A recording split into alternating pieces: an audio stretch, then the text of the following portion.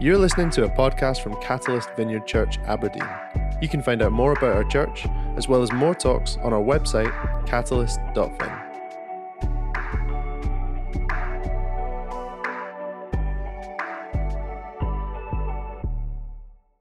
So now we'll come on to talk about the financial provision that God has made available to us and how we've used all of those financial resources. The reason why we're talking about this on a Sunday, by the way, is because as a leadership, we have a deep desire for transparency.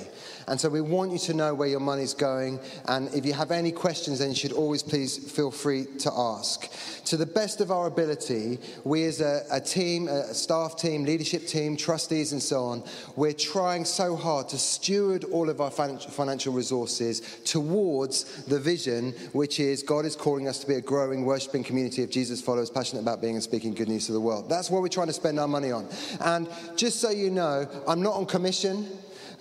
In case you're wondering, and also everyone's giving is anonymous to the leadership of the church, so none of us in leadership knows who gives or how much you give. It's really just your gift between you and the Lord. And the numbers that I'm going to talk about today are for the financial year that ended on the 31st of January this past year. So first of all, could I have the first slide up?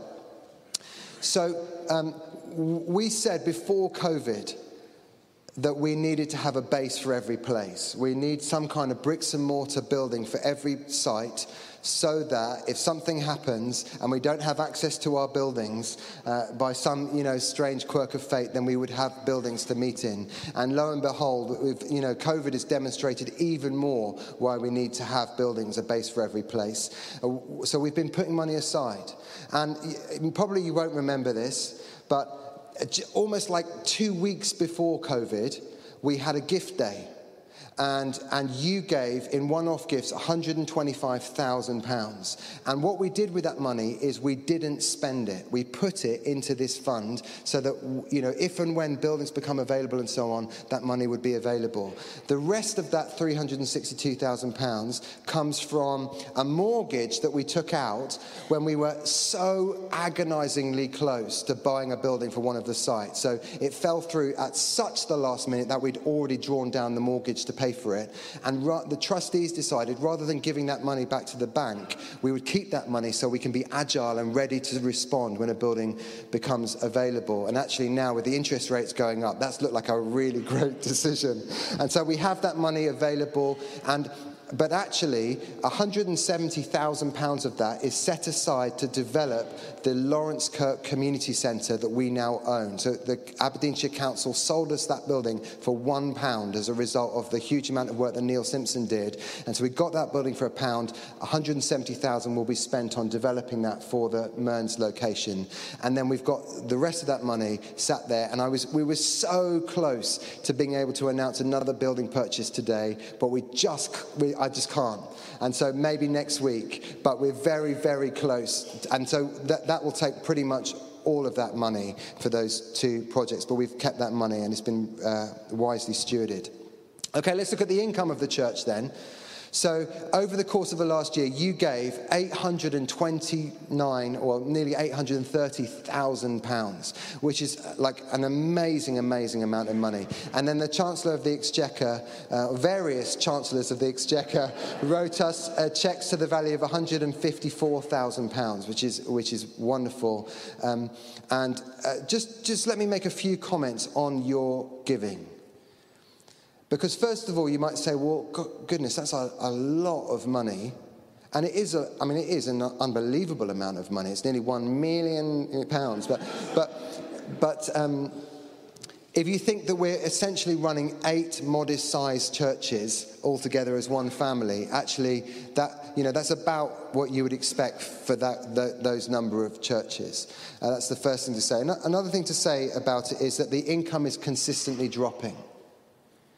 And that's a scary place for us as the leaders of the church to be. But the truth is that amazingly, 62 households or individuals in the last year started giving. And if you're one of those, thank you so much. You did a really brilliant thing. And also 20 households or individuals increased your giving during this time, which again is hugely, hugely appreciated. In fact, more people started or increased than stopped and decreased. But the net result is still a trajectory that is going down. And we're not, of course, none of us are surprised by that. We know what the financial circumstances that we're all facing are, but it's just a reality. The second thing to notice about our income is that in years gone by, we would receive every month 2 or 3 or 4 really significant size one-off gifts. So, perhaps you got a bonus at work, or you received an inheritance, or you sold some property, or whatever it was. And as part of the process of thinking about what you would do with that, you asked the Lord, should I give some of this to the church? And you did. And then during the last while, that's almost completely dried up. And we have had some one-off gifts, but not very many. And so I just would really encourage you, if ever you receive money that you weren't expecting, or that's in additional to your regular income, would you please ask the Lord, should I give a proportion of this to the ministry of the church? That would be hugely appreciated.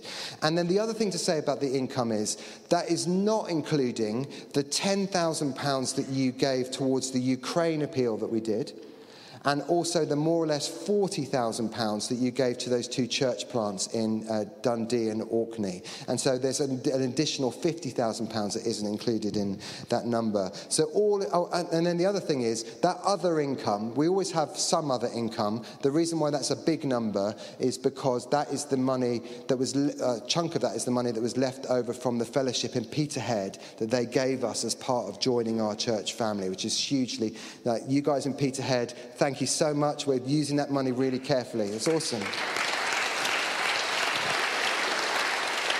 So £1 million is how much the Lord gave us to spend over the last year through your generosity. Thank you so much. Let's talk about how we spent that money then. So first of all, we gave away nearly 160 grand. That's cool, isn't it? That's really cool. So we didn't just randomly just stop people on the street and give it away. We were intentional about how we gave it away. We gave it away to, hang on, where have I got it in my notes? Because we give 15% of everything that comes in, we give away to our mission partners. And so, for example, there's 11 different mission partners we gave to. Our friends in China run an underground Bible school, and they're training church planters for the persecuted church in China. We just got a message from those guys this week. It's increasingly very dangerous what they're doing. And so, for example, the manager of the Bible school was taken off to the police station. He was interrogated for 13 hours, and he was told, if your answers aren't right, then you won't see your family again. And so we must be praying for those guys. I can't say too much about them, obviously, because it's on the internet, but we have to be really holding them up in prayer. Our friends in Sri Lanka, Leslie and Shanti Matthews, Tamil people, planting churches like crazy people, and just this week, they ran their first significant size gospel outreach since the pandemic, and they led 40 people to Jesus in Sri Lanka. And it's our privilege to partner with people like that. Albania, Kenya, Uganda, Tanzania, street pastors in Aberdeen, the Vineyard, Teen Challenge, and a whole bunch of others. A chunk goes to Transform as well in the ministry that they do, all the amazing things that they do to serve the poor in this region. So mission, 160,000. 188,000 of building costs, so it costs money to run buildings. We actually spent a terrifying amount of money replacing the heating system in this building, which the last heating system was here when Moses was alive. And so, we've been, So, but also all of the sites, renting venues for all of the sites and hiring vans and all these things cost significant money. So £188,000 on buildings, 235,000 amazingly, exactly, I mean, like, that's not a made-up number. That is exactly how much we spent, $235,000 on operational costs. So these are like the admin team, the finance team, the photocopier, the auditing fees, that just everything that it costs to run a church of 1,200 people, and anything that doesn't fit into any of the other categories goes in there. Operational costs, the mortgage that we pay and all these kinds of things.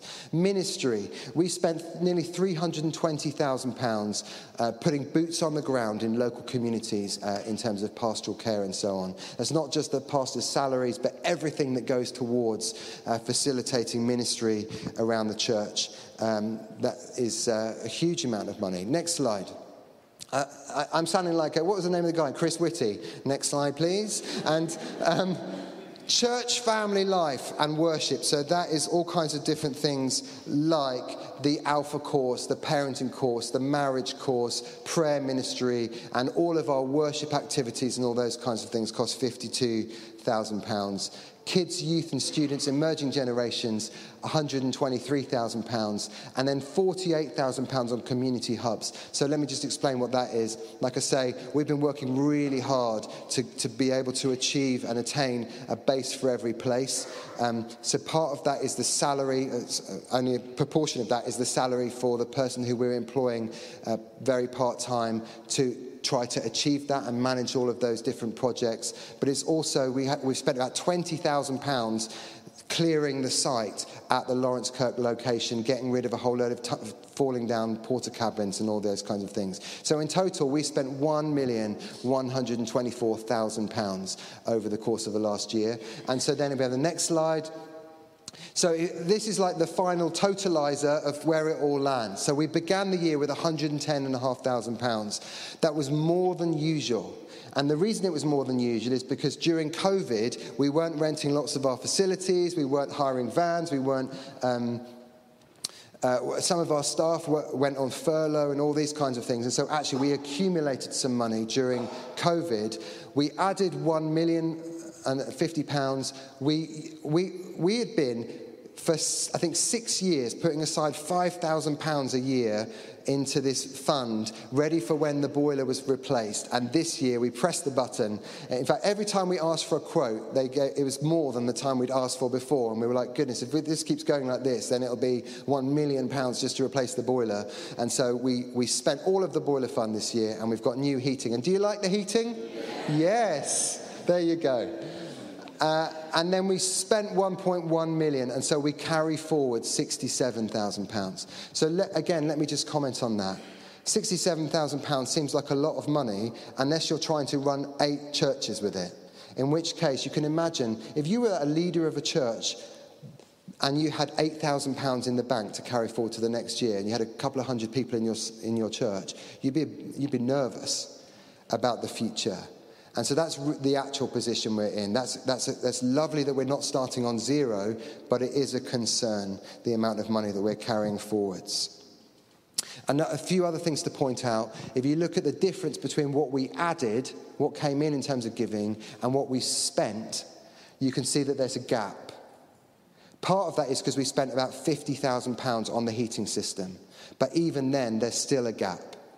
And so we're very conscious of that as leaders, and we've been taking real efforts to try and trim our cloth according to what we have.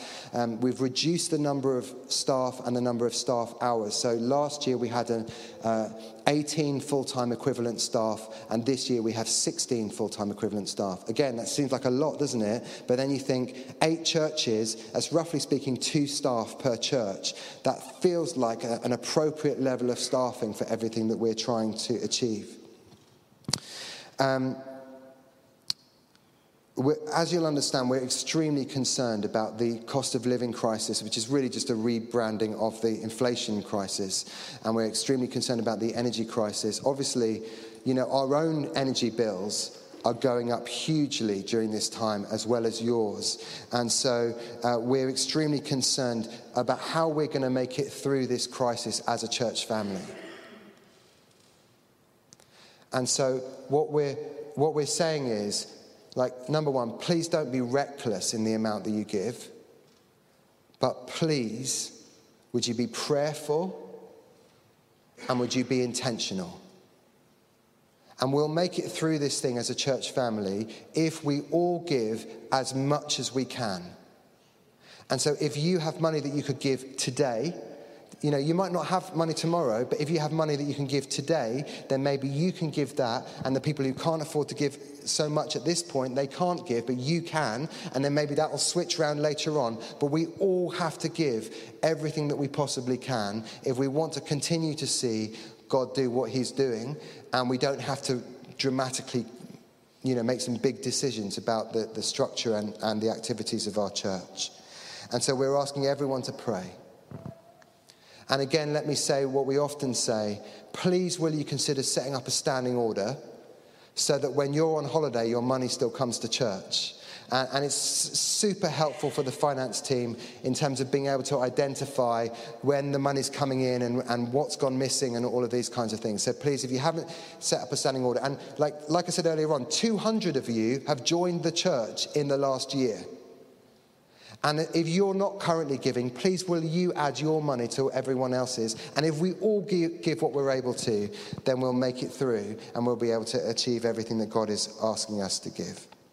So the giving details are up on the screen there. They'll be up on all the sites too. If you need to take a picture of that with your phone or whatever, just to adjust your giving, then now's the time to do that. It's just as easy in lots of cases to just contact your bank on the your banking app or whatever and set up a standing order than it is to use the give.catalyst.vin. But you can do either and the money will come through.